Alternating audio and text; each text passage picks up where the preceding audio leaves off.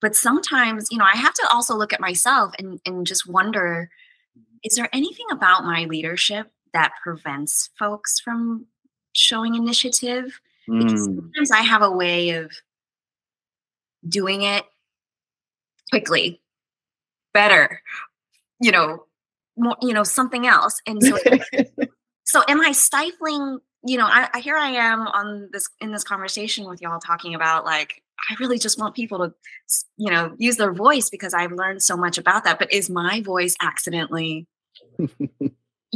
overshadowing anybody else's voice or initiative?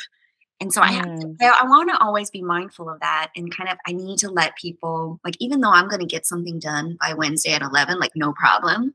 Even if they don't get it done till like 6 p.m. on a Wednesday, but they took initiative to do it, and then I can help them maybe either approve it because it's flawless, or help them refine it, and together we did something and they get all the credit. Like, that's actually the better path of leadership. Yeah. I've been thinking a lot about that because. Hi, I'm Nisa. And I'm Tabari. The husband and wife duo behind Ginger and Carrot Productions. A creative agency telling captivating stories about food and culture. Food is life. It's history, culture, it's nourishment. But most importantly, it's delicious. In this podcast, we're cutting up with our friends in the industry who feel the same way. So join us for the most epic conversation about food you're going to hear today. Okay, hold on. Okay, really quick, I just want to let y'all know that Ginger and Carrot Productions is accepting photography and videography clients. So if you have an epic food story that you want to tell for your brand, your restaurants, your platform, then go to gingerandcarrot.com, fill out that intake form, and let's get started. Let's start the conversation. So I cannot wait to hear from you. All right, back to the episode.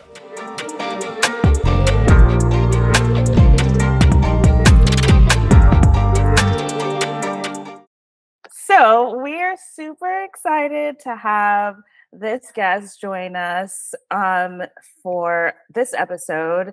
She is one of the founders of Regarding Her, and a pretty big deal here in LA as Restauranteur that everyone loves and knows. Now we get to know her a little bit more. Welcome, Lien, to Picture Your Authenticity podcast. Thank you so much. I'm so happy to be here and talk to y'all. Yay. Okay, so our most important question. How are you really?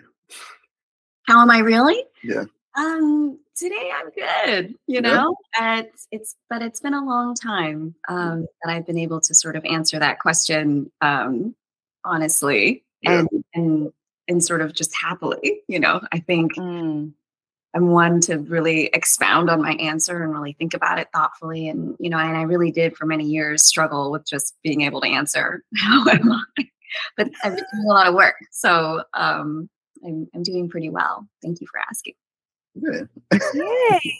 Love that. It's like, it sort of aligns with the fact that it's sunny now in LA after like being gloomy. And I felt like that was sort of a parallel, at least in my experience, with everything that was going on. And what was so interesting to me that made me want to bring you onto the podcast was like your perspective as a restaurant owner, just being so involved politically and sharing your journey, and also being so transparent. I think a lot of restaurant owners take this back seat in their story and focus solely on the restaurant, but you've been super open about everything that's been going on, everything that y'all are working through, every challenge. Where does that willingness to share and that vulnerability stem from? I think it stems from a much younger version of myself. I think I'm so happy to share and engage with other folks. Like I'm super. I'm naturally curious about other people, and I find the best way to relate to people is to also do your fair share of sharing. So I think I've just been doing this from such a young age. I grew up pretty in a solitary, independent sort of way. I'm an only child. My father died young. My mom wasn't exactly around. And I think I just had to develop skills to, kind of come out of my introvertedness and get out there and really learn about people. And hopefully in return, people would be interested in learning about me. But it's really been a journey to even just know me for who I am versus who I am for other people. Mm.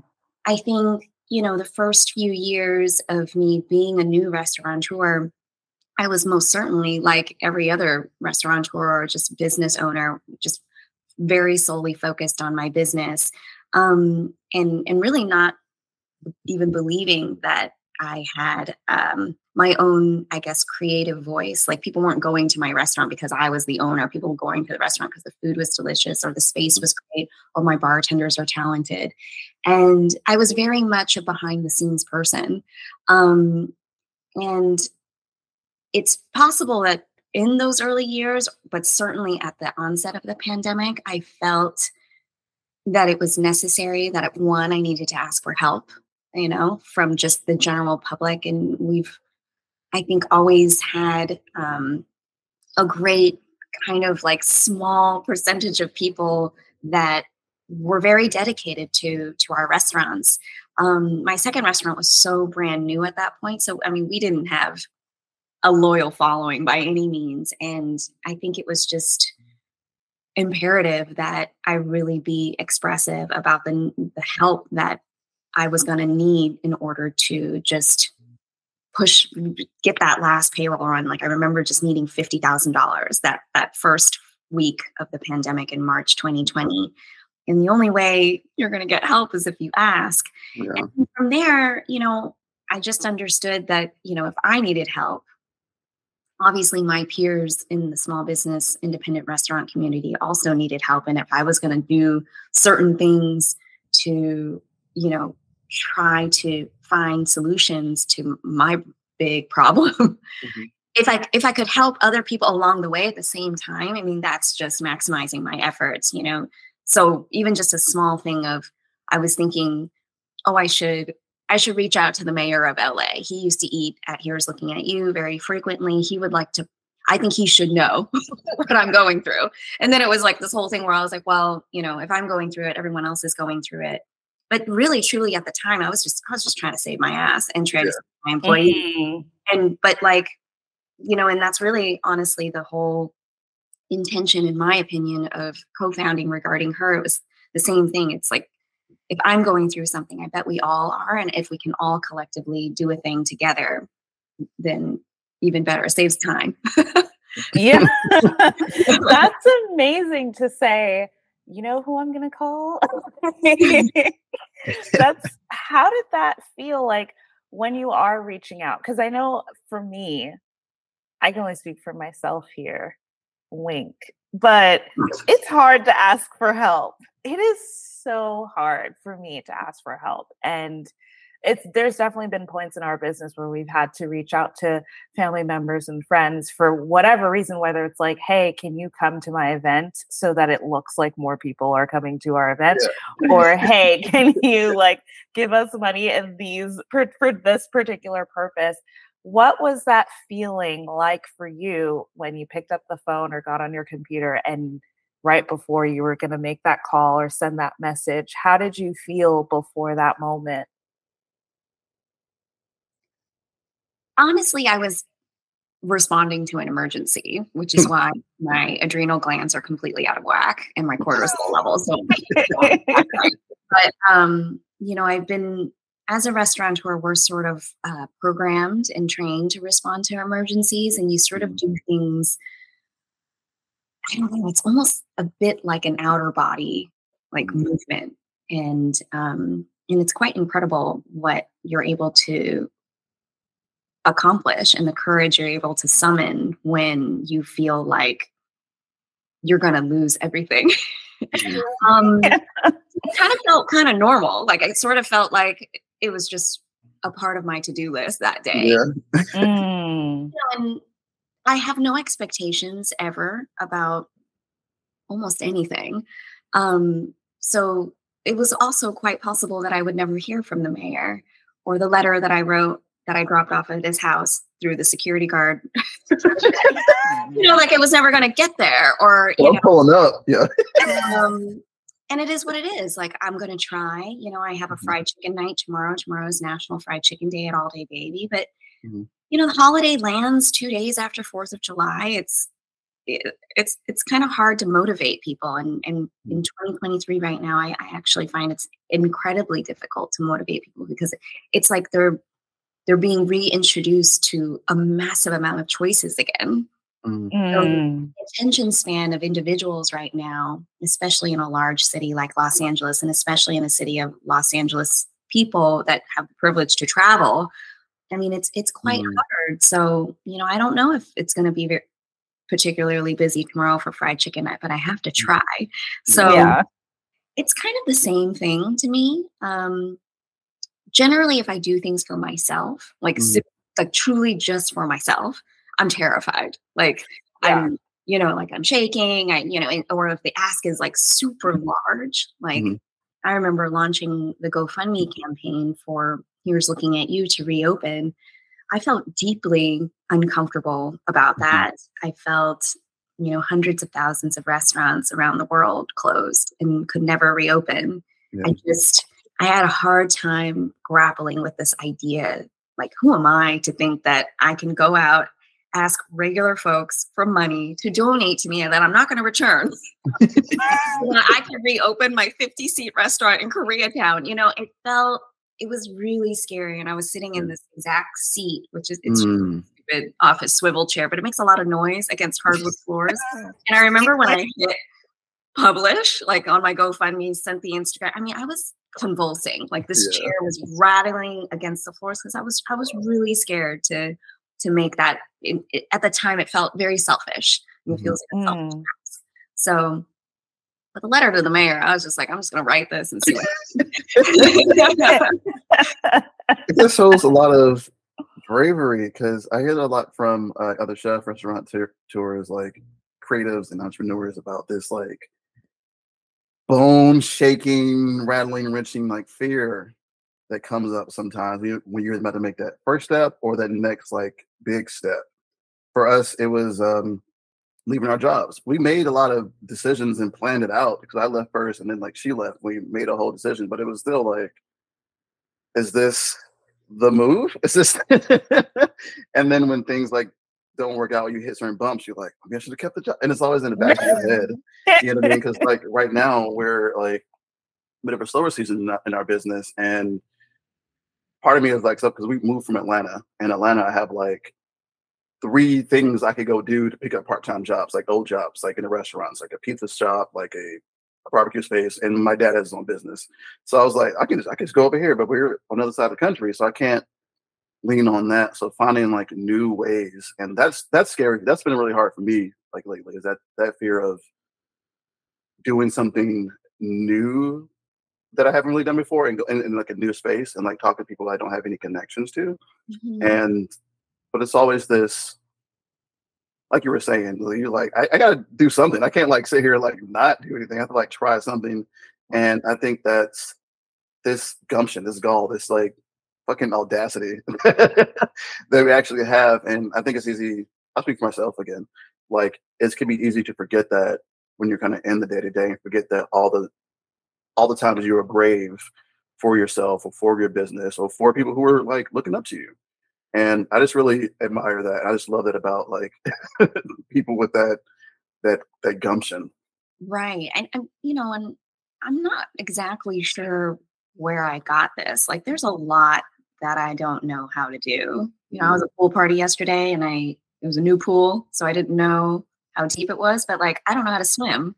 I'm in my early 40s, and I truly cannot swim. Like I can't swim a little bit, and I'm just like humble. Like I truly will drown, and there's just like a little things where I'm the sole person in control. Like I can't do, but then there's but there's kind of like a sort of, in a way, an abundant amount of energy that I have to find solutions to solve really strange problems that seem, I think, really difficult for maybe like the average soul out there, or taking risks. And maybe it comes from, my parents, they're immigrants, they moved here from Vietnam after, one, escaping by boat, two, landing in a concentration camp in Thailand and staying there for a year, and then arriving by the generosity of some church people in Kansas, arriving to an entirely different country and making it work. And, so maybe, they definitely did not talk about any of that with me. But perhaps that's where some of that energy I get stems from. So, I heard recently about, if you're not scared a little bit or have some fear, then you're not going to the edge. Yeah. Like, you're nowhere near living on that edge. And it's probably not for everybody. Yeah. I think a lot of people, and rightfully so, they're very attracted to safety, into so what's easy. Or, I, looking ahead in my little life, like, I also am attracted to easy. Yeah. You know what I mean? Like, I don't know that I need to live in this kind of instability forever, or this sense of like, taking care of lots and lots of people. This is not my future, but it is my current present, and and I want to be here for it. But I'm learning a lot about myself and about how humans work. Tavari, earlier you mentioned. Real quick, I want to share too. You are. Don't worry about not being able to swim, because I am 34 and I just learned how to swim this year. Nisa just helped me learn this year. Like, I've never trusted anybody as much as I trusted her. She helped me learn how to float, and now I'm just in there. Like, I would be in the pool today if I didn't have like a scar on my hand right now. But but yeah. Go ahead. I don't know if I'm ever going to learn. I thought I was going to learn by 30, and I was going to write an article about like I learned to swim this year. And like, it's long. That was a long time ago. It'll hit even more when you learn at 50. Like, the longer you wait, the more the article's gonna hit. Tavari, you mentioned earlier, like, the risks that we take, and like looking back and thinking like, oh, like, I don't know, like this one's kind of scary. And it made me think back to when I first started, like when we first launched Ginger and Carrot, and we were in it full time.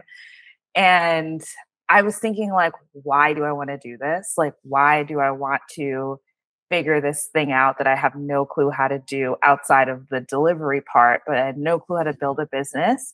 And the only thing I could think of is that I just want to know how to build a business. I want to know how to make something from zero to like something huge, because that's an incredible skill set. And if you have that, then you'll never be worried about what's going on. Like when you work for other people, you're always like, "Ooh, what's going on with the economy? What are those stocks doing? What's going on?" But when you're a creator, you'll always have that. There's no market for your creativity. And so that was the sole only reason. And now 2-3 years later, I'm like, oh my God, like I could not have anticipated the things that I would learn about myself. I think when I first started in business, I was like, this is great. Everybody should do it. Oh my God, everybody should do this. Yeah. And now, funny enough, even though we are landing on our feet and the growth that I thought we would have is definitely happening and I can see it, but knowing what it took to get here, I was like, you know what? Let's keep your job. Stay over there. That's fine. You don't need this. Like, I deserve this. Like, we went through that. We went through something, but you don't have to go through the storm. It's like, and I think it's funny because my parents are immigrants too. and they took huge, unbelievable risks. I can't even say on this podcast, really. And it's funny when you do that, you don't want anybody else to go through what you went through. And, more is caught than taught. So they taught me really how to just go for it, because what you're seeing around you isn't enough. But they probably don't want that for me. Like, I mean, I know that. Like, my dad calls me monthly and he's like, and you can hear his anxiety for me, like no matter how things are going.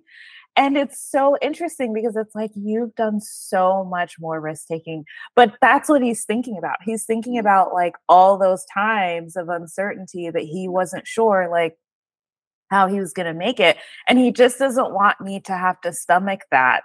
Yeah. And, the reality is, and I was going to say unfortunately, but it's not even unfortunate because I was able to survive that. Like, it doesn't even have to be cute. I can clumsily survive it. Yeah. Now there's so much information that I have about myself, about Tabari, about other people, about what we want. The level of clarity that we gained during that time. And it's just knowing that we were capable of that. I never would have ever thought that I would be capable of that. It completely redefines what you think the worst case scenario really is. And I had to really learn how to calm what was going on internally, despite what was going on externally. And it's just like, I don't know, it feels like a superpower a little bit. Like, it feels like I got bit by a spider and weird things are happening. And you're like, well, I don't really know how to like use this power yet, but something is happening. Like, it feels like that. And I would not trade that for anything, because if you would have asked me like, you get the safety, but in exchange, I'm going to take everything you learned in the last year, I'd be like, nah, never. That's not. I'm going to keep this right now. It's like, this is like invaluable for me. Yeah, absolutely. I relate to all of that 1,000%. It's, I mean, you're immersed in an experience, and there may be an end date to your experience, or they may not be. And there's also so many different routes and paths to take. And I think it's important, there's so many fruits to gain within this experience of your life today. And some people don't want experiences. Those people order in, and I'm just thinking about my own restaurant. Like, I don't know how long it'll go, but as long as people want the experience that we are offering within these two spaces, then we're delivering on something. But it's like relationships. I think a lot about relationships. Most people have many relationships in their lifetime, but certainly, learned a lot about what you want in a relationship, what you don't want, who you are, how you want to behave, how you want someone else to treat you, and same thing. But yeah, I agree with you. My mom does not approve of my career choices, and it's really hard, and I used to be pretty resentful and hurt by it. And now, having gone through this experience for over 7 years, I have an understanding of what she meant by her, I guess the root of her disapproval, where it comes from. Yeah. And but I think she was just here, 6 or 7 months ago, and she went to one of the restaurants. I certainly think she's proud of, or even surprised by. No, she's not surprised, actually. It's like she actually even said, of course you're a good restaurateur. You went to college, and and it's such a black and white statement, but it's right. Like from a woman that didn't go to college. Yeah. In her mind, she doesn't even know what college is, but it's right. like in her mind, or what I studied, but it's like in her mind, because I was able to go through that experience, Mhm. I probably could do anything. But her criticism of me is that I could have done something easier and been more successful. And, so yeah, it makes a lot of sense to me now. It's just so funny that parents, like, who was it we were talking to yesterday, Tabari, that they were like, the people in your life. We actually had a sales call with somebody, and like our sales calls end up sounding a lot like this. Like we're just talking about life stuff. And she said, people that love you just want you to stay where you are. Yeah. Because that's what's comfortable for them. Mhm. And They can reach you there.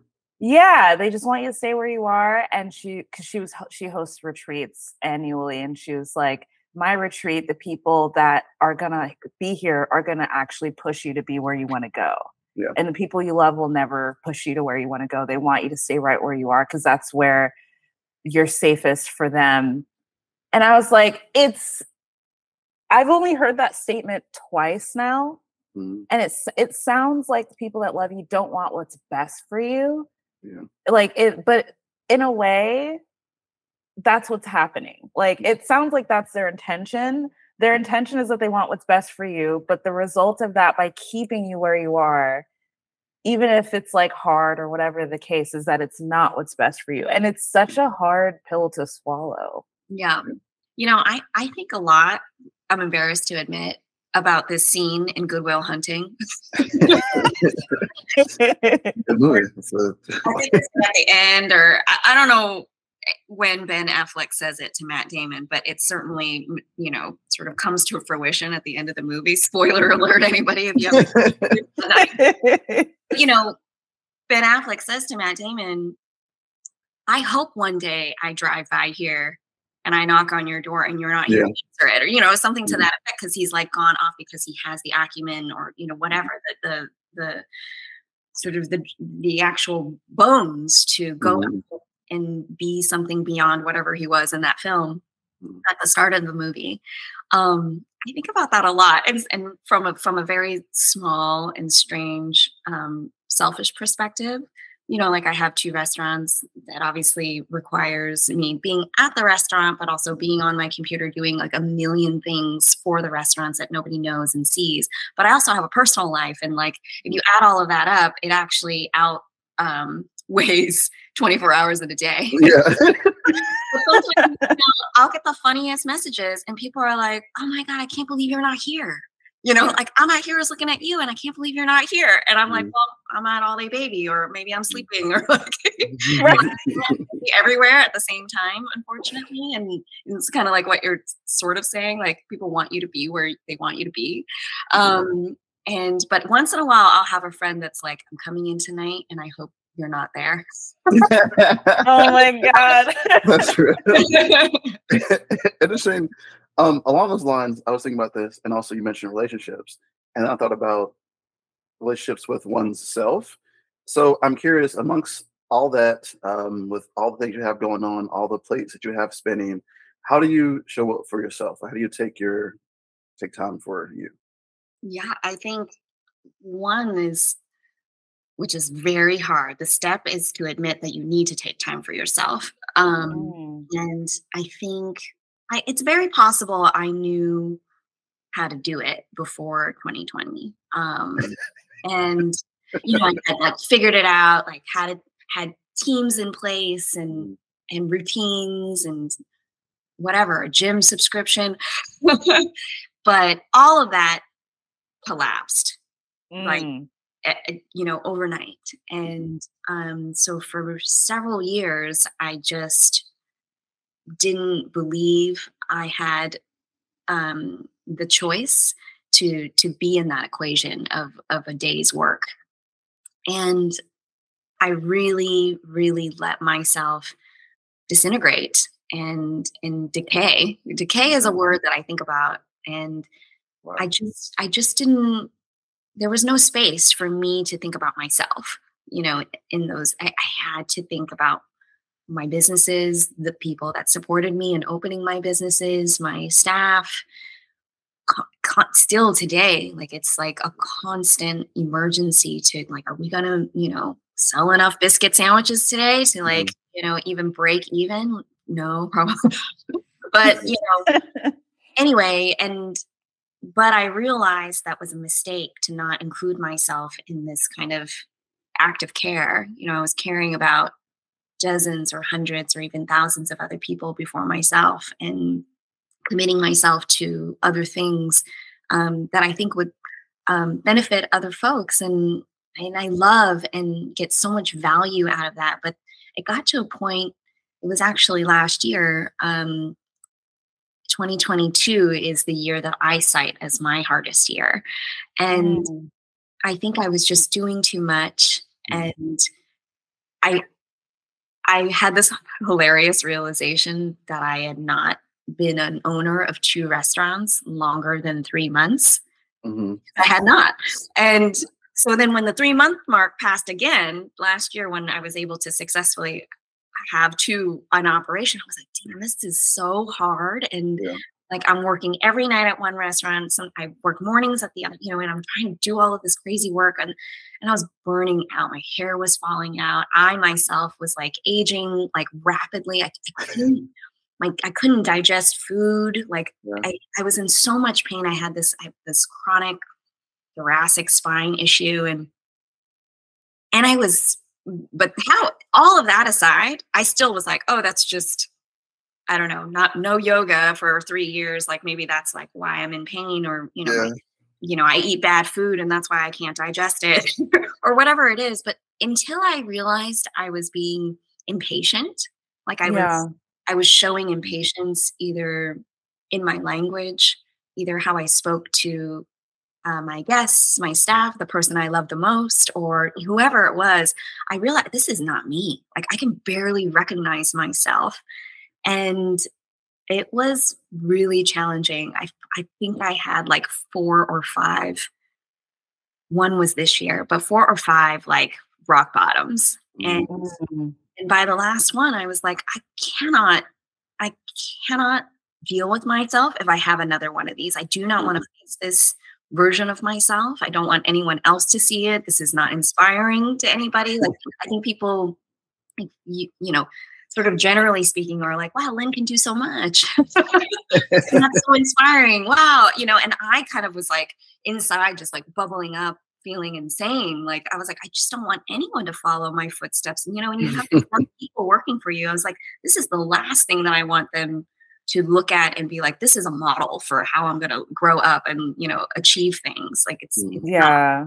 So I found a therapist. I went on a path Mm. of like locating one. I knew what my needs were. I needed to be in person. I needed someone that had a sense of humor, because through Yeah. all the pain, we need to laugh. Yeah. But you know what I loved about this lady that I see is, maybe it was like in her bio or something like that, but she was like, I'm really good at helping people that look like they have it all together. Oh, shit. That's Wow. a niche.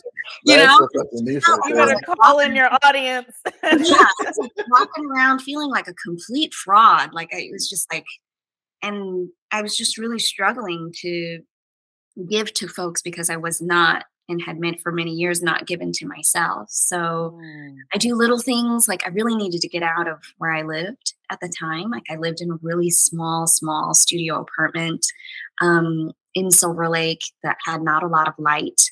And, you know, and I don't have a lot of needs. Like it's my bed. I have a small desk. Like it's not like I'm home a lot, but, you know, I wrote the business plan to All Day Baby there, raised all the money in that little space, lived through the pandemic. I was like, I need to get out of here. I felt the walls closing. Yeah. And I was coming from this place of scarcity too, for things for myself, and was like, oh, I can't afford another place. I can't afford the time to look for another place. And luckily 7 months ago, a friend of mine casually was just telling me, you know, that she finally had like a space. I didn't even know she had space vacancy in Silver Lake, but now I live in this space that has a lot of natural light, a lot of natural space, and it's quiet, and it's really changed my wellness perspective in these small, it feels small, but these steps have led me to just one thing at a time, just like giving myself just like a small piece, because that is just the way I'm programmed. Like I'm not allowed a big piece. So if I do small pieces, I also do, when I first wake up, I'm doing my best to not just work immediately. I make coffee, I sit down, I clear out my personal inbox, which includes, reading my New York Times newsletters. So I'm like up to speed on what's happening in the world. Cause there was many times where I was not up to speed with what was happening in the world because I was just so tunnel vision and like thinking about the restaurants. And that helps me. I read all my astrology newsletters, but like simply I take this time in the morning, this small piece. Maybe I just read like a chapter or something out of a book that I'm currently reading, but reading is a big part. Yeah. And then finally I needed to get my body moving. I had to cancel that gym membership. I couldn't afford it. I wasn't going. But I found some free yoga, shout out Yoga with Adrienne. And it's 20 minutes. I'm not here to break a sweat, but it's, I started doing yoga in Georgia in 1998 as a high school student. And, I've come and gone, and again, it's about whether I had that time for myself. But now, those classes used to be like 90 minutes. Mm-hmm. Sometimes you think like, oh, if you're not doing the 90-minute class, it's not enough. So just don't even bother. Now I do these 23-minute classes and, I can always make time. So this is the way that my mind works. Yeah. As soon as I'm hungry, which is around 10, I'm like, oh, I'm hungry. But then I'm like, oh, but first I need to do 20 minutes of yoga. And then I usually eat by 10:30. And so these routines are extremely helpful to me. And again, it sounds small, but for any listener out there that is like having a lot of trouble with finding these small pieces to give to yourself because you feel like you can't deserve it or you don't deserve it, I really strongly advise you to think otherwise. I woke up this morning and I saw a peer of mine. She owns a restaurant and this gorgeous selfie of herself. Mm-hmm. But like the caption was disturbing. It said, self-care is not normally in my routine. Mm-hmm. And I'm struck because I feel like I really went far to the edge of like darkness. And now that I'm coming out of it and I feel so much more of my true natural light, this light that I actually always had, but like I kind of accidentally killed it a little. Mm-hmm. I'm a little concerned that in our industry and maybe in other ambitious industries, like we glorify this idea of like, oh, we work hard, we like hustle.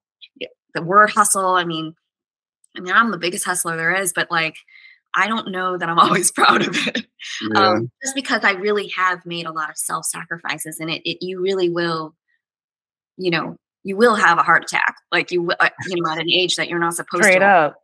Like, you don't think about that when you're young and, you don't think about that when you have no ailments or you can survive on a couple hours of sleep at night. And, but when your body starts telling you that I will shut down if you don't pay attention to me, you got to start listening and just building it into your life. And I mean, and you'll see, or what I've seen is oddly, my productivity is like even stronger. That's funny how that works, right? Yeah. And that's really what I want to impart on, especially young people, is like, if you sort of do all of these little things for yourself or other people, like just fill in all of these boxes, I mean, you will be amazed and just push yourself just a little bit, but like you will be so amazed at how much you can accomplish and achieve in any given day, and do it with some grace and because these things are hard, like one of my favorite quotes, because I still write a little on the side, if anyone asks, but like, I think it's Dorothy Parker, but she was like, nobody likes to write a book or something like that. But she goes, everybody loves having written. And, because and you just gotta like get in there and finish the damn thing. And like that, there is power in that accomplishment. So you mentioned earlier, you're like, I don't want people to look at this hustle lifestyle. I want to call it, because it is a lifestyle. It's like this embodiment, and say that, oh, that's the way I want to be, like that. So in the vein of that sentiment, what do you want the model to be for somebody who doesn't know you, but is looking at you as like, oh my God, I want what she has, or whatever their perception is? What do you want them to, I guess, know and understand about what it takes to have what you're building? Yeah, I mean, that's a wonderful question. I think one of the best things that I have learned about my abilities, I guess, or myself, is having a voice, and really differentiating it from everybody else's. And I think that's something that I must have learned just in the attributes of good writing, or from my college degree. It's just like, the importance of having a voice, or knowing your audience, and like all of that. But as I get older, and I'm very lucky to always be surrounded by a lot of people, because they come into the restaurant, or I have a lot of staff, and it occurred to me that my life might be quite enviable to people that may spend almost an entire week not being around another person. Yeah. And I learn a great deal from my surroundings. But I do meet guests, for example, or even staff, for example, that don't speak, and they don't know how to fully express themselves, or sort of very comfortably, share what their order is, even for dinner, and I know what that was like. I'm shy, terribly nervous. Please don't call on me in class, kind of like Val. And I just will say, if one can spend time developing their voice and finding a way to express it, in a way that makes sense to them in their life, I think that is a great first step into figuring out how you want to go about your path of action. I think balance, some people say it's a myth as far as a work-life balance, but I think it's achievable. I mean, it's different for everybody, like what it is in a given day that you have to accomplish. But some people barely work and get paid. In which case, in my opinion, if you have a lot of this extra time, I would say be very thoughtful about how you want to fill it, and whose life do you want to enrich, and how much impact do you care to make? I'm just naturally a maximizer, and I feel like if I have an extra 10 minutes today, I need to sit down and write a thank you note, or I need to sit down and or do yoga. You just have to look at your day and kind of decide what is it that is calling you the most. But I'm never bored. I think I noticed, right? It confuses the shit out of me when people are like, I'm bored. And I'm like, what do you mean? You're like, come down to the restaurant. Never a dull moment over here. There's so much to experience. There's so much to learn. And so I feel like my hustle is just this insatiable energy to be curious for other people, and kind of how best to help. I mean, sometimes I got to pull back. Not everybody wants my help, but you just got to figure out what do you feel like your calling is? I think my calling has something to do with, I guess, helping other people achieve greatness. I really love helping great people be greater, if that makes sense. I fall in this kind of funny path, or this space. I don't know how to help people that have no motivation. it's challenging for me. I would like to be better, but I've just learned that in a day's work, my time is better spent talking to people that kind of like are great. They're already great. Most people are great, but they're great and they just want to be greater. And I feel like I have the best conversations with those people. And those are like my best employees. Like they're the ones that have stayed with me the longest, because it's never really, I have to give it up to them. If any of them end up listening to this, they are really incredible. Like, I don't know if when they signed up and had an interview with me, the experience that they're receiving today is what they knew they were going to get. And I didn't even know, but I will say that my staff is incredibly adept at just going with the surprises of the day, the changes, and the board pivot doesn't bother me. So I'll say pivots. So all the pivots that we do at the restaurants, and I really think I love being able to see on their faces the accomplishment of creative work and also fastidiousness. And like I think it's wonderful to see all of my staff is younger than me, like to see them almost outpacing even their own, what they thought were their own kind of capabilities coming in. Sometimes it's hard for me to put into words. Like sometimes when I put up an ad for a job, I just don't know what to say. I don't even employ a dress code, because I really feel there's a lot to learn from someone's choice to show up to work, whatever outfit it is, and how they're going to style their hair. Like I feel that sense of individuality. It helps me. So I don't know that I fully answered your question of, someone looking at me and thinking maybe that's kind of a path that I want to go on. But I would just say I've learned so much about developing my own voice and learning how to express it. Because as I mentioned earlier in the conversation, like I really didn't even think I had the right to have one or the space at the time to express myself. But, coming out from the other side, like, I can see how effective it's been, or the impact that I have on even just like Asian girls. I see Asian gals, and I just really didn't have that like race mindset. Like I'm just a little bit like, I just see things as they come, and we all have lived in Atlanta for a period of time. And, my life was mainly a bunch of white people and a bunch of Black people that, luckily some of them pulled me into their circles and, helped to create kind of the foundation of me. And then I went to Boston, very white place. And then I moved to LA, and I'd never seen more Asian people in my life. Yeah. And it was a little weird. Like I definitely didn't immediately feel like, oh, these are my people. I definitely felt like, oh, I'm not unique.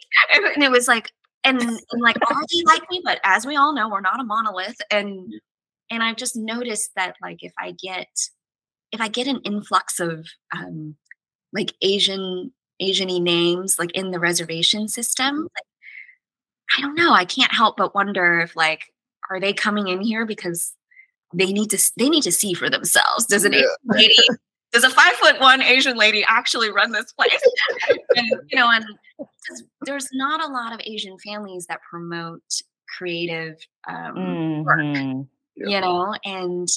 when I see an Asian named author of a book and a novel, like I'm pretty keen to pick that up, because I want to know how is it that they mastered English, because I have barely mastered English. It was, the third language I learned, and I still struggle.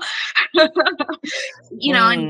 so I think about that. I think about just what inspires me, and then I have to sort of allow myself to believe that it's quite possible that some people are inspired by me, and I have a responsibility there to show them maybe a better path than I've taken, or, at least, just an improved path, if that makes sense. Yeah, that totally makes sense. It's interesting you bring up your name or names in general, because, Tabari and I have had such a journey with our names. Like, for one, we both have names that people never get right on the first try. Never. Like, literally never. And Well, I have not never. It's very rare for me. I'm just It's very rare. you I have have a catchphrase. You have a catchphrase. Tabari's catchphrase is "It's Tabari" with a B. My catchphrase is "It's Nisa" with an N, because it's like, here's a letter where you're gonna fumble the bag a little bit. And then we combined our names as Garcia Muhammad. So a lot of people are like, "What's your maiden name?" I'm like, this is like a culmination of my entire life experience. This is my full name. Yeah. And I'm not gonna lie, I felt like, especially because as a Black woman, and I grew up in Connecticut, and then kind of finished off my childhood in the South, I experienced so much racism. It's like the only thing I haven't been called explicitly is the N-word, and I don't filter myself in that way, but like the way that I use that language is like in a totally different context. But like, I've experienced so much racism that I truly believed, and there is a part of me that still does. We were talking about this yesterday, Tabari. Where I was like, oh, white people are racist, period. Like, even if they're nice, they're racist, period. Yeah. Like, there's no, like, unless you are on the front lines at the Black Lives Matter rally, and even they have work to do, pick up some books. It's like, I felt that way because I was like, I've seen racism every shade that it can appear, in every context and every comment. And I was like, oh, I've seen it all. And then being a Jamaican on top of that, I was like, oh, I've seen it all. And just when you think you're in a safe space, it's like, haha, I gotcha. And like that, I carried that weight with me everywhere. And it shows up, I guess, because it's like being darker skinned, having the name that I have, speaking the way that I speak, like I sound like neutral or race neutral to most people. And so like I show up in such a way that whatever people's beliefs are is plastered right away. Like, I'm not the Black person that can sort of skate through and has to do a little bit of digging. Like, I'm the Black person that whatever it is that you think about the world, I'm going to find out within seconds because of how I show up in the world. And I used to really, really resent that. And I, even abbreviated my name sometimes, or I'd be like Nisa G or whatever. And like recently I've been, even if it's on a silly little newsletter or on a reservation, recently I've been putting my full name and just being like, this is what it is. Like, I will stop the conversation and say, it's Nisa. I know you're trying to tell me what to do, but before you even do that, here's the correct way to pronounce my name. Yeah. Or whatever the belief is. And it's really, I realize that it's been a process of sort of unlearning that the world isn't that black and white. It's a lot more nuanced, pun intended. It's a lot more nuanced than that. But then also kind of shedding the layers of being an angry sociologist, because that's what I studied in college, and it'll make you very angry for a while because you're like, this is why I've been suffering. And so like for 5 years, you're just like mad at anyone who perpetuates those ideas. And then finally being like, oh, well, I deserve to take up this space because that's what's required for me to show up in the world. Yes. And it's interesting. I always felt like I couldn't relate to African Americans because I'm Jamaican, and it's night and day, the way that we're brought up. Like, of course, there's parallels in our relationship to colonization, but that's kind of where it ends. It's like our parents think differently. Like, there's a ton of movies that I can't admit right now that I haven't seen. And it's just little things. And it's such a big deal with African Americans. And it took me a long time to find like my Black friends and my Black community. It took me such a long time. And for a long time, I felt uncomfortable. And now I'm like really comfortable in what Blackness looks like for me.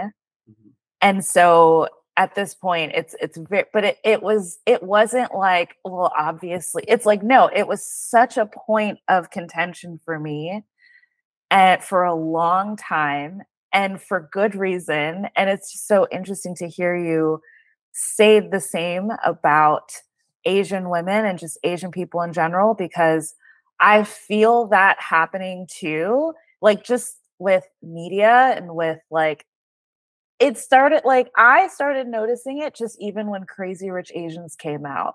Mm-hmm. And Asian people were popping up, writing articles and being like, okay, I was like, tell me more. And then more and more was happening. And it's just like, you're like, wow, like it's the same, but it's like very different.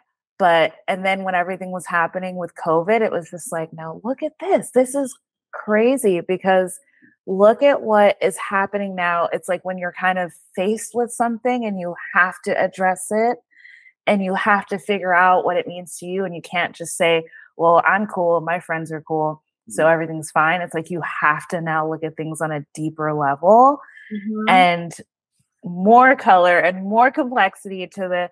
And so I'm like, I just don't ever shy away from race anymore because I tried it and it wasn't cute.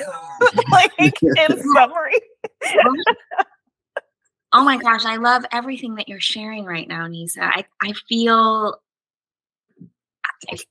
sometimes I'll get angry. Like I'll get angry when I meet like fellow Asian gals and I'm like, speak up.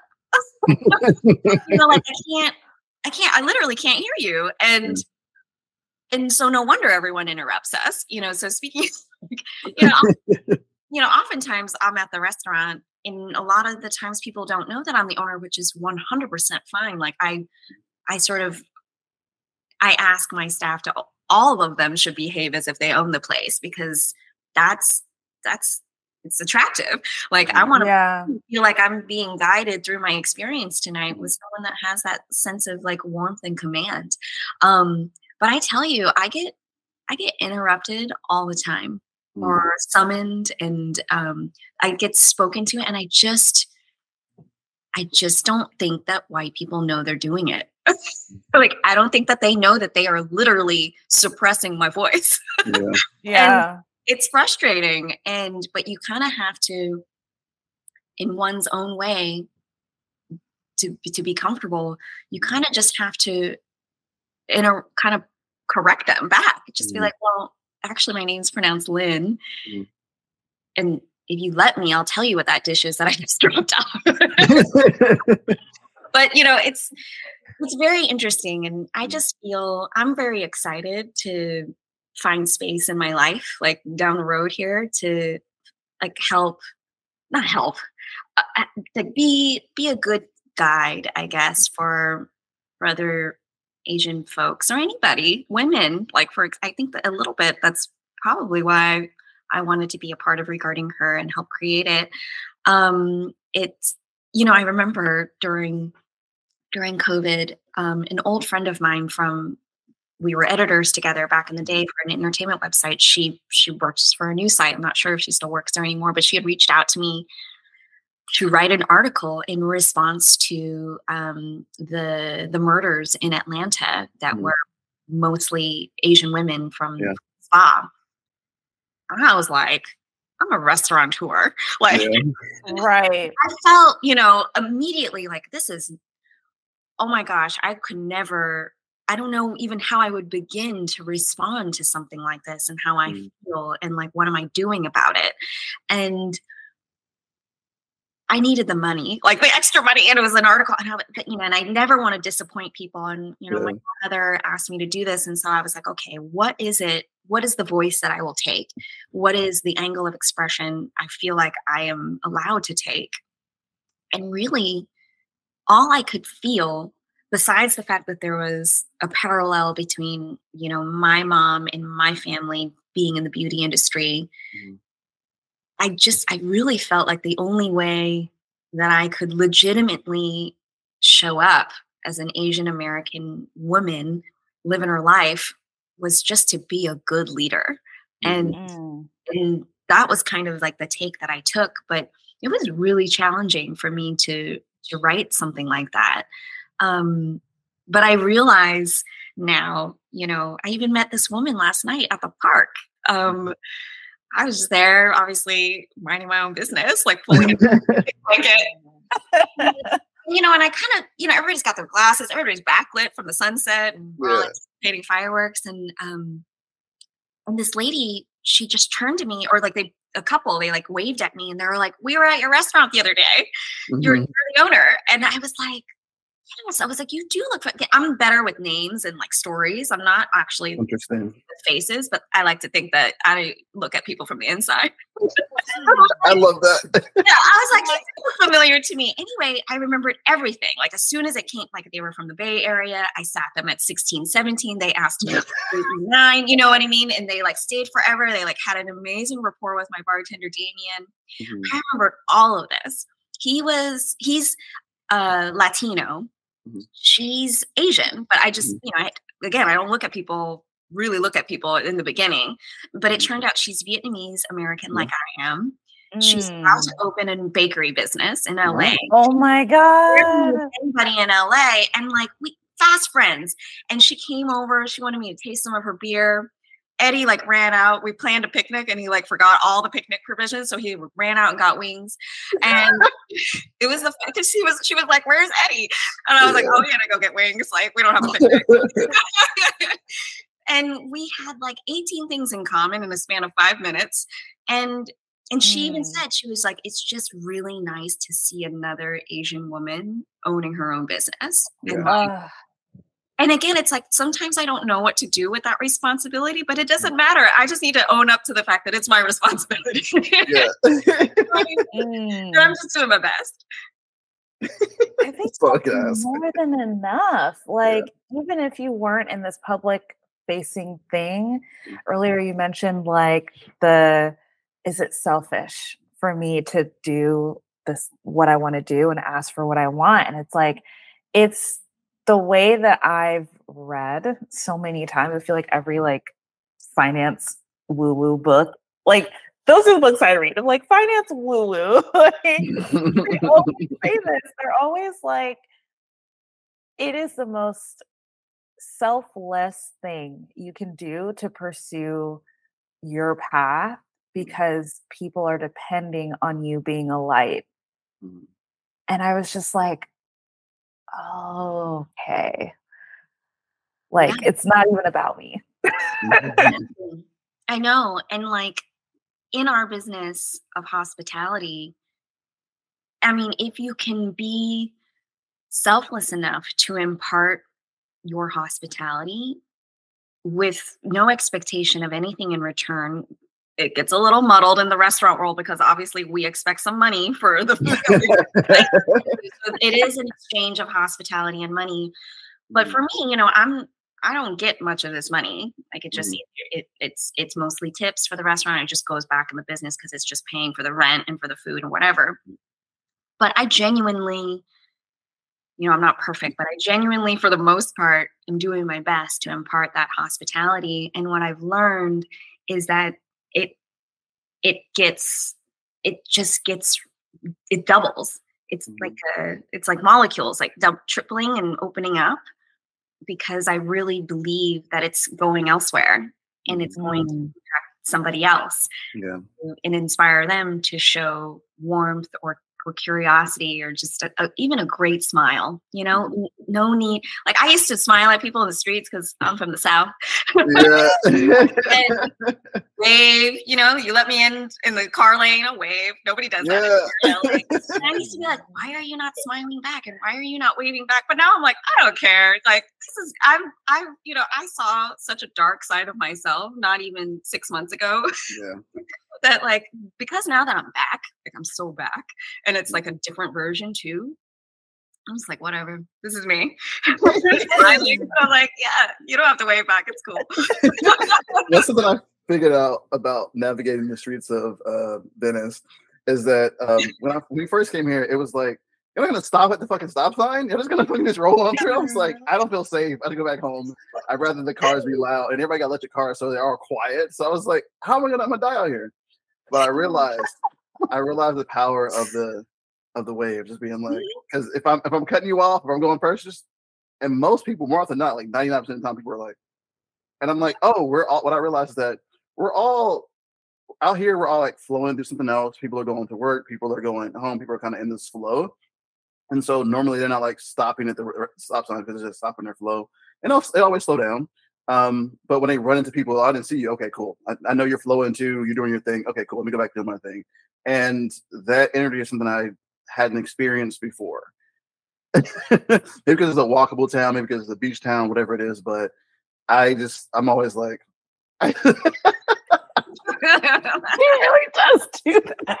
I love it. I love the certainty that it provides. And if I'm cut off, I'm like, oh, go ahead and go. I'll just go ahead and go. And then everybody's like, that makes you feel like we are connected, and it's not just this stranger in a car who doesn't care about people on the road. So yeah, about the way it's so true. It's like it's taking command of the interaction. Mm-hmm. And it's like, I don't know how you're going to react, but I know what I'm going to do, and I've decided. Yeah. And so people respond to that however it is, but now it's like, okay, like a decision has been made. How will you proceed? It's like we've begun. And I, even in such a small way, but it's such a powerful thing to decide, like, I'm going to smile. Like, this is the energy that's here. I'm initiating.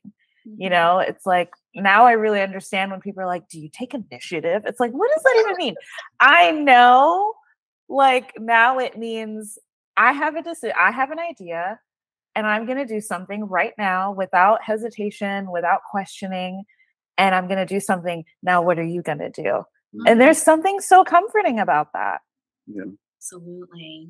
I'm always trying to have my team show more, or portray more initiative, but sometimes I have to also look at myself and just wonder, is there anything about my leadership that prevents folks from showing initiative? Because sometimes I have a way of doing it quickly, better, more, something else. And so am I stifling? I here I am in this conversation with y'all talking about, like, I really just want people to, use their voice because I've learned so much about that. But is my voice accidentally, overshadowing anybody else's voice or initiative? And so I want to always be mindful of that, and kind of, I need to let people, like, even though I'm going to get something done by Wednesday at 11, like, no problem. Even if they don't get it done till like 6 p.m. on a Wednesday, but they took initiative to do it, and then I can help them maybe either approve it because it's flawless, or help them refine it, and together we did something, and they get all the credit. Like, that's actually the better path of leadership. Yeah. I've been thinking a lot about that because I want my team members to show more initiative, but I think I need to also make space for them to do that. It is a culture thing. And you actually just said it. I guess we found this synonym with initiative, because I wanted to take just a couple steps back. Earlier, you used the word allow. Mm-hmm. And you said, well, I'm allowed to have this. I'm allowing this. Mm-hmm. How do you know, in any context that you interpret this question, what is allowed for you, or how do you, I notice that theme in the room. How do you know it's allowed? I really struggle with this. I don't really think I'm allowed much of anything. And this is not good. Like, I don't want my team, boys or girls, men or women, or anyone in between, to feel like they're not allowed. Because I think they're allowed everything. Like, I'm like the ultimate celebrator. I'm going to celebrate like anything. Like, I'm just so excited about people's wins. Like, I'm one of those, I love speeches and not giving them, but I like it. But no, I recognize that I have this quality in myself where I don't really think I'm allowed a lot of things. I want to give a shout out to my boyfriend, Eddie, who really does such a nice job of letting me know what I'm allowed. And, like, we don't live together. And, so when we spend time together, some of the best time, or like some of the most like kind of what is the word? But kind of like uninterrupted time is when we can go on a trip, even if it's small, like Palm Springs or Costa Rica. It's when I'm there, when I take, and I really know that a lot of business owners, especially in the restaurant industry, can relate to this. You think you're not allowed to be on vacation. And like, I need to constantly be connected and check my phone and check my email and all of these things. And I feel like I don't deserve nice things because my investors are like, why haven't you paid me back? Or like whatever it is. And so I've had some great teachers in my life that have been slowly, incrementally showing me that I not only deserve or am allowed this time, but I actually really need it. Because the sort of the overarching theme of my life is never going to change. Like I want to impact. I want to impart good impact for other people and help other people, whatever that means. It just happens to be that I'm a restaurateur today, and I'm going to help people have a great meal, a good experience, feel seen, feel joy. I'm doing this community work, but in order for me to do any of those things well, or even by my own good standards, I have to allow myself time to have a cup. I learned recently from a woman that she's like a motivational speaker, and she spoke at one of our events regarding her. Her name is Charlotte Wynn. And she asked us to imagine an overflowing cup. Mm-hmm. And what is in the cup is for me, and what is overflowing is for other people. Yeah. And I mean, I know we talk a lot about this cup, like in society, and replenishing your cup and your empty cup. But like, nobody ever talked to me about an overflowing cup because I'm a Virgo and I don't like making a mess. Yeah. And I love it. I think about this overflowing cup a lot. And I have certainly not mastered it, but I am trying to achieve this wonderful analogy of like everything in the water in the cup is what I'm allowed to take. And then everything overflowing is what I'm giving, Love that. Lisa, is it time? It is time, Tabari. It's time for Bops. Bangers. Or Bus. At this point, we're never going to have a real theme song because that's the theme song. That is the theme song. That's the theme song. I can throw some music behind it real quick. A little air horn. Yeah. Tabari, you want to go first? Yeah, I can go first. Again, to recap, Boss Bangers or Bus. Bus is the worst thing you've ever heard or seen. Banger is the best thing. Bop, somewhere in the middle. Okay. Lynn, Boss Bangers or Bus, Netflix. Bop. I mean, I'm happy to have it. I'm lucky to have a subscription. I don't need it. Yeah. Yeah. I hate lately that it's like giving me a verbal, audible preview of just when I'm resting on a certain. I'm like, is that? Can I turn that off? Agreed on that. But am I not watching Bridgerton on loop? I mean, I am. Netflix. I think it's that thing that TikTok does, that as soon as you open the app, you're in the video. So it's like you didn't even make the choice to.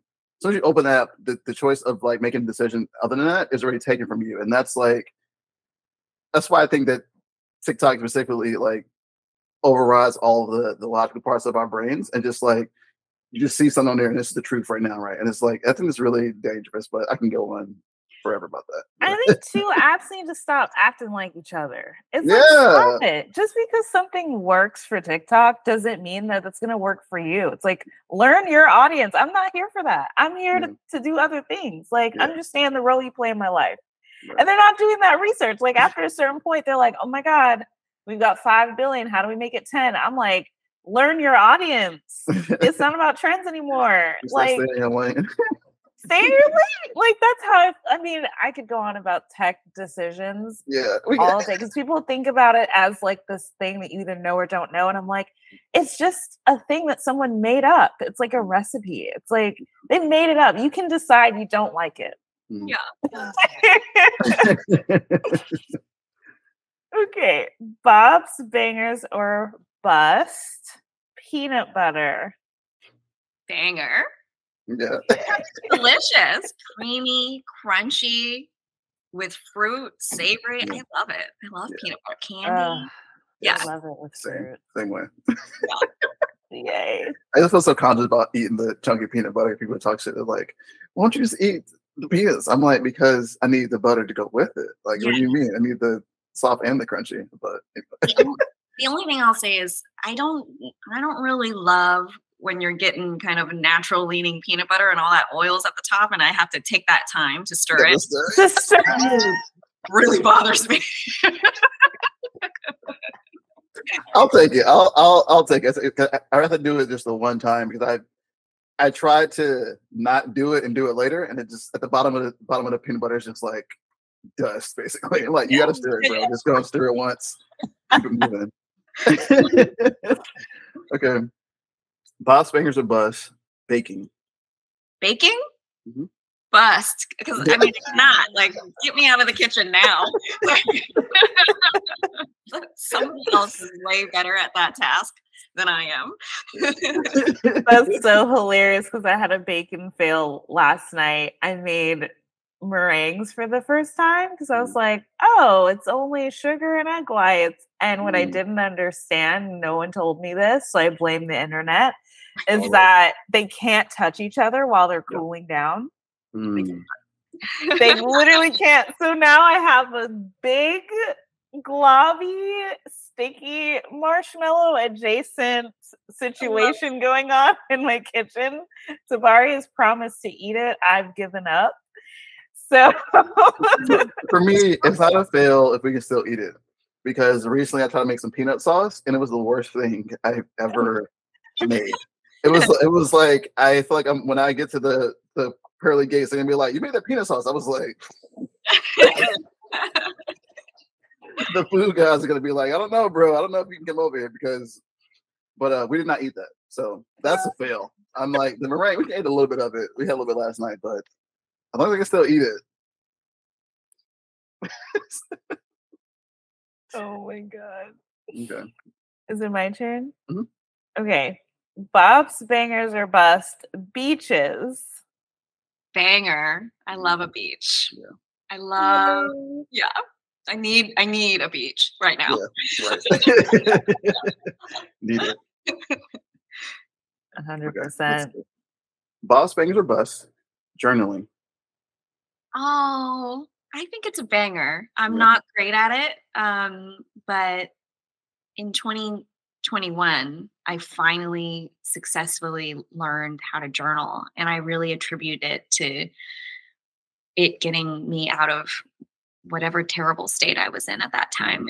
It helped me kind of like overcome some of my anxiety and the stress that was living inside my body, and because like I've been talking about expression.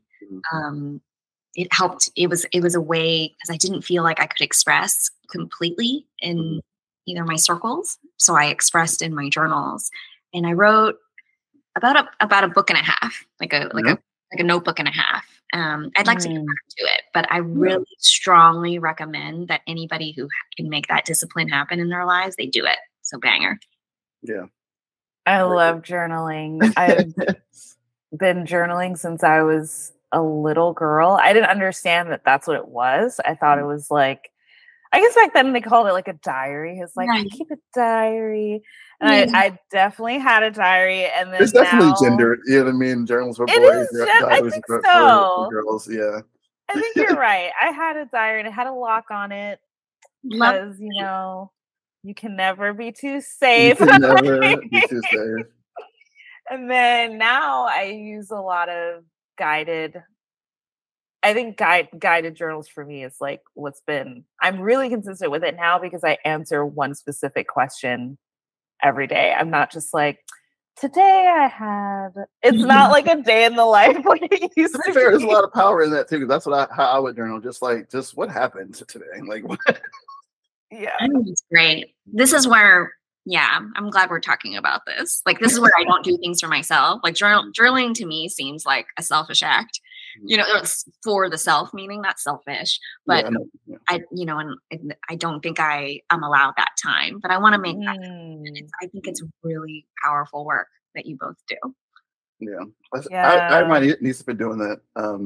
When I went to therapy for a couple months, that was a big part of what I did after the call, because it's like the call is only an hour, which is like never enough time, and and afterwards it's like here I am with all this stuff to process, and because it's so close to Jess and so private, as much as I'm share and trust like everything with like Nisa, some stuff is not ready to share with her yet.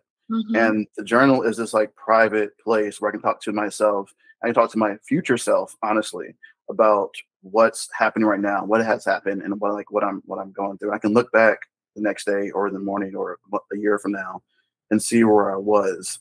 And I admire Nisa because she can't go to bed before like journaling. I'm like, it's not go to bed. She's like, oh no, I got to journal first. I'm like, turn the light. It's not go to bed. This is news to me because usually you're like, are you almost done? Well, I mean, I'm keeping it cute. We need to turn the light off now. Turn it off. It's not for bed. But yeah, I can't tell her to go to bed. Like, I'm like, what is this? He's tried many times. That's not what you have married to be like, go to bed right now. Okay, bumps, bangers, or bust. I'm trying to make it a good one. Cheesecake. I think banger. Cheesecake is delicious. I don't eat a lot of sweets because I'm more of a savory gal. So maybe that's why I like cheesecake, because it's not too sweet. Yeah, and it has a savoriness to it. It was Eddie's birthday last week, and it's a long story how we ended up in West Hollywood for a staycation, but we were there. I made us a dinner reservation at Dantana's, and we've never been there together before. And I guess they have a famous cheesecake. So we ordered it, and it was excellent, and devoured it. I actually have a greeting card here. It's for like so many people in my life, and it's just so good. I haven't given it to anybody. This is like me and my procrastinating side. But the greeting card says "Cheesecake is my boyfriend." I know who I'm giving it to. I'm giving it to my manager, DeMarcus. His birthday is next month. He's gonna get Cheesecake as my boyfriend. That's hilarious. I think Cheesecake was my boyfriend for many years at some point as well. I learned how to do like a no-bake version of it in college. And when I had like no full kitchen and all of that, it was like my big thing. So when I would have like a potluck or like a thing with my friends, I'd like prep this no-bake cheesecake like 3 days earlier. And people always thought it was so amazing. And I was like, it's literally 2 ingredients. It's so great. I don't have to do anything. I was so mind blown by it. Wow. Love it. Love cheesecake. Yeah, 2 ingredients. It's that easy to mess up. It's that. I know. The 2 ingredients. That's it. You're like. It's such a waiting. I loved it. I just like, it's literally just like straight up cream cheese and condensed milk. And so you definitely cannot show up without a lactate, but like, so I can't push it. But it's so good. It's just like, it just tastes like condensed milk. It's like, it's so good. So Lynn, thank you so much for joining us today. Yeah. This has been such a dope conversation. Is there anything that you would like to promote, celebrate, bring to our audience's attention before we close? Gosh, what a great open-ended question. There's so much I would love to celebrate. Well, one, thank you for having me. What a beautiful way to start my morning. Have a wonderful and thoughtful conversation with you both. Currently I am in the weeds planning So many pop-up and collaborative dinner events at All Day Baby, which is my second restaurant in Silver Lake. I would love for folks to come. I don't even know when you guys are going live with this episode, but we have a wonderful fried chicken night tomorrow. If you guys are free, I would love to see you. Tomorrow's National Fried Chicken Day. And then come August, we're going to be launching new hours and a refreshed menu at All Day Baby. And I don't even know what it's even going to be, but I'm going to need people to come out. I feel like, we've gone through so many changes at that restaurant. And again, shout out to my team for just hanging on. So that would be great. I'm reading a wonderful book right now. I've been reading memoirs lately. Yeah. I actually wanted to ask you both if you had read a memoir called Memorial Drive. And what triggered me was there was a small scene about a diary lock. The author is half Black, half white. It's not an uplifting book by any means. It definitely ends. It you know what it is going into the book, but it's a great book. The author's name is Natasha. Her last name is long, and I don't want to say it wrong. But I loved Memorial Drive, and then today I'm reading Stay True by an Asian male author named, again, I don't know how to pronounce his name perfectly, but it's maybe Hua Su, which is Huahsu. He's a staff writer at the New Yorker.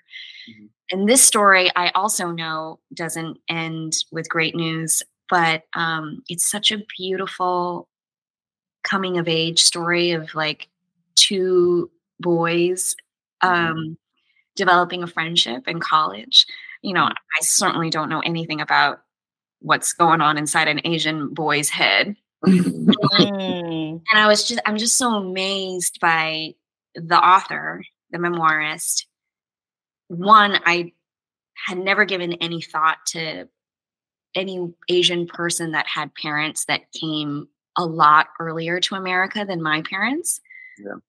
And like his parents came over to study at university. Like that really blows my mind. Like I can't imagine my parents speaking English in a conversational manner, let alone getting an education in a university. And then me, product of them, going on to, like this guy is, I don't know what else to call him, but he's kind of a hipster. Like he like thrifts his clothes. And anyway, and the friend that he meets is like the total opposite Asian than him.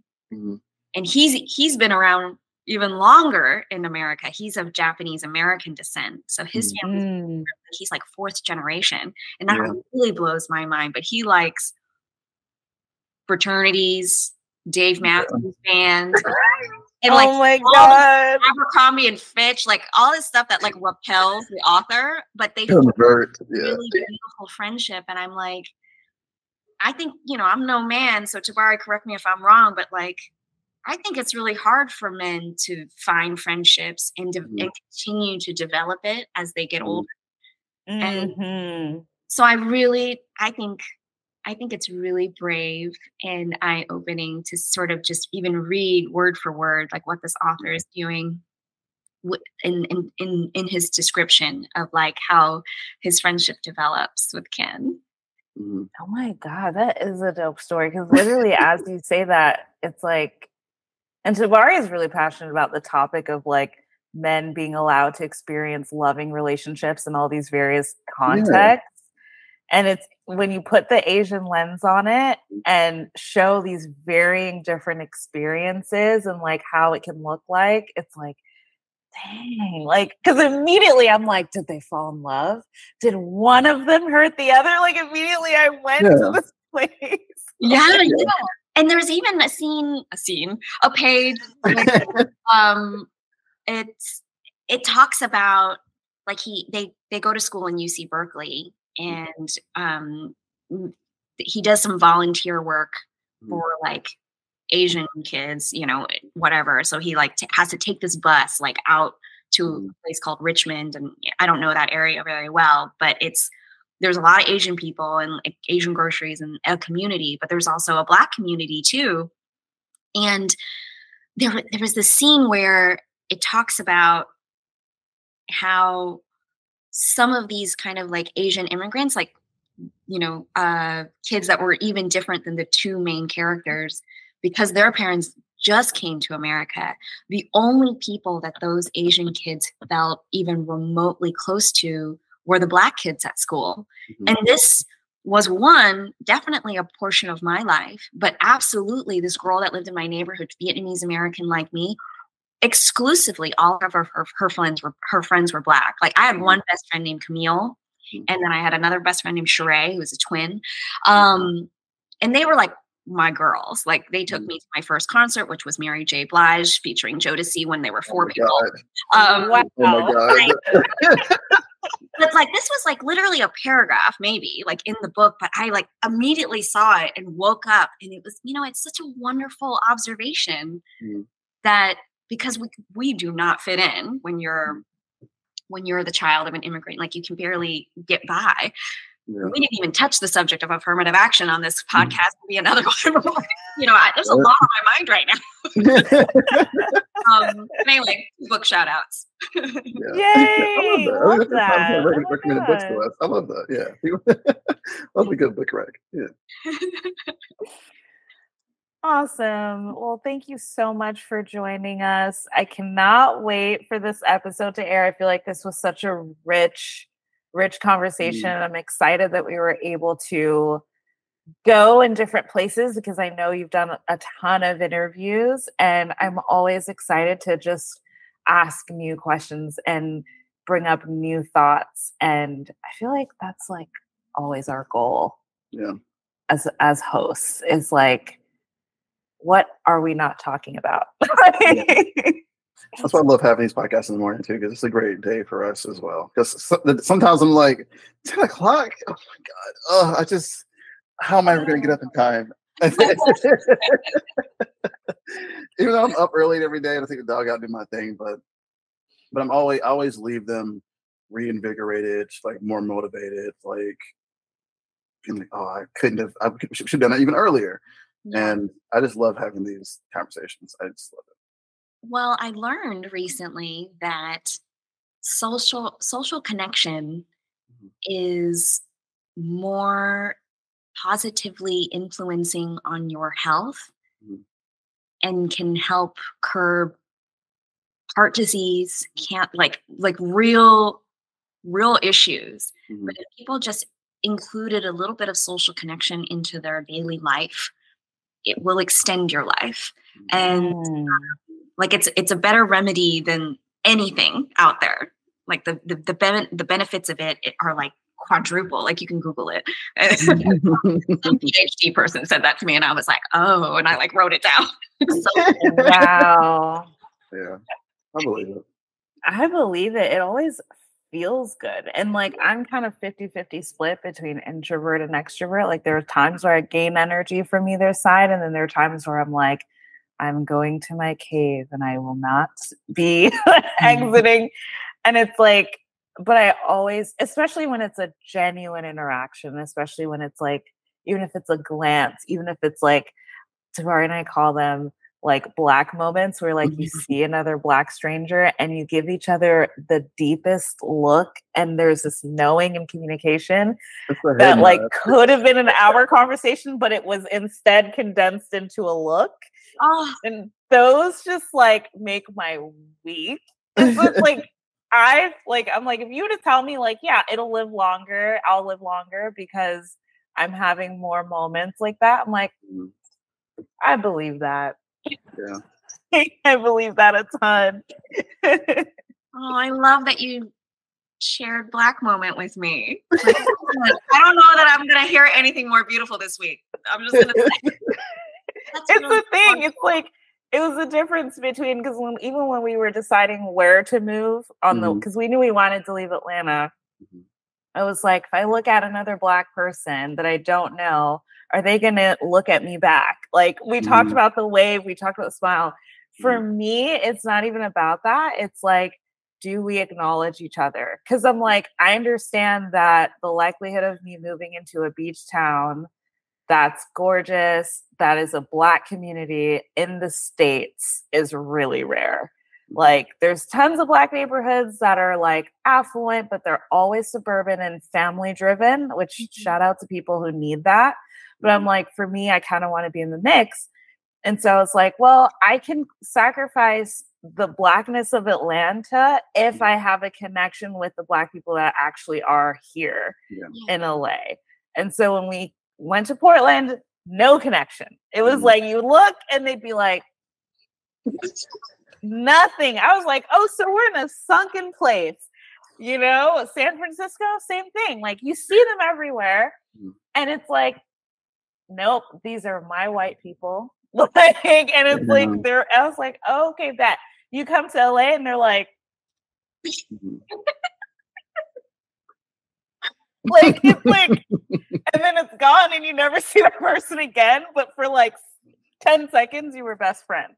Oh, I love that. Yeah, there's always that like nod, especially with Black men. It's always like, you know what I mean? It's always like a little one of those, and like, it's one of those things that's like kind of compulsory. You don't even realize you're doing it, but you just kind of, when you catch someone's eyes, usually I'll like kind of look away. But when I catch some of the Black men's eyes, I'm like, just a quick like, I know, it's just.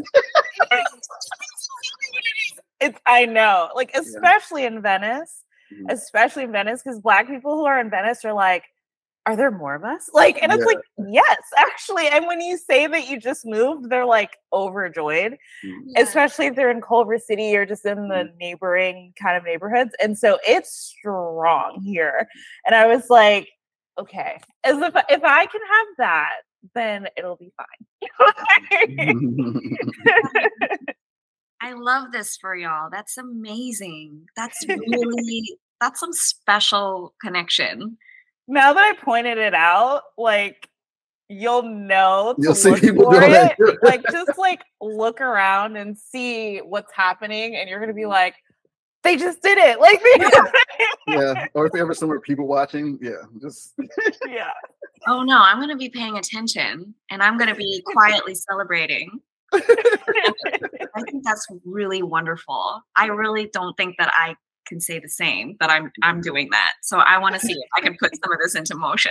It feels incredible. It always happens when something like interesting goes down, or like just like maybe somebody runs a stop sign, or like, you know, somebody says something crazy and you bear witness to this moment. And it's like, sure, anyone would connect, but there's something about when Black people both witness something together or acknowledge each other where you're like, did you see that? Oh, girl, I saw that. And then it's like, every time we've been at like a store or at some event, and we start talking, because me and Nisa are like, we're loud. Like, we go through this phase, and we're always like talking and joking and laughing, or just like in the moment, like fully present. And how many times people have been like, you know, so, like, it's kind of joining the conversation. Join in the conversation. I love that. Oh yeah, you definitely cannot last in Portland. Portland is the quietest place I've ever been. Oh my god. I went there. I was just so curious, and I was like, I had to know. I had to find out for myself. And I found out, and I was like, well, that was cute. I had fun. Bye. Like, okay. I'm glad we went, because that was the first time we went there. We stayed like the Mark Spencer Hotel, so it's like right downtown Portland, near the independent bookstore. Powell, shout out to Powell's. Yes. Just all my dreams as a kid for books everywhere. Yes, everything. And I was able to get up, because I also often get up earlier than Nisa, and I'll walk the dog or do my own thing, whatever. But I found I can get up and just like leave the house and have to like get the car and do anything and just check anybody, just get out and just walk around. And that was not something I experienced in Atlanta. And like, there's no walking. You walk in, 2 miles to go to a Walmart. It's like, so that was a big influencer to move here to Venice, which is extremely walkable. The buildings are only 2-3 stories high. And it's like, I need this part. Now that, like, it's interesting how you don't think you need something, and you experience it or you see it, and you're like, okay, now this has to be part of my life, and I feel unfulfilled if I don't have it. Yeah, the big shower is coming. The 100 square foot shower is on the way. Do I need it? You need it. You need it. Yeah. Each other holding big shower. That's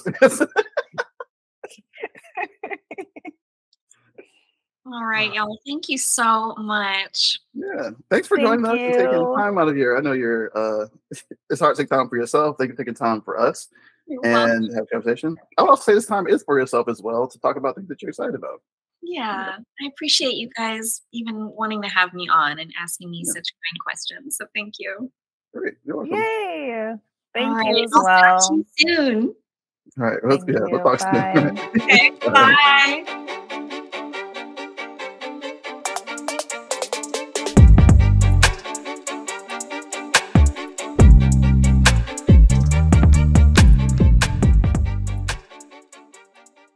Thank y'all so much for listening to this episode and rocking with us. If you really like this episode, please leave us a 5-star review. Every review means so much to us.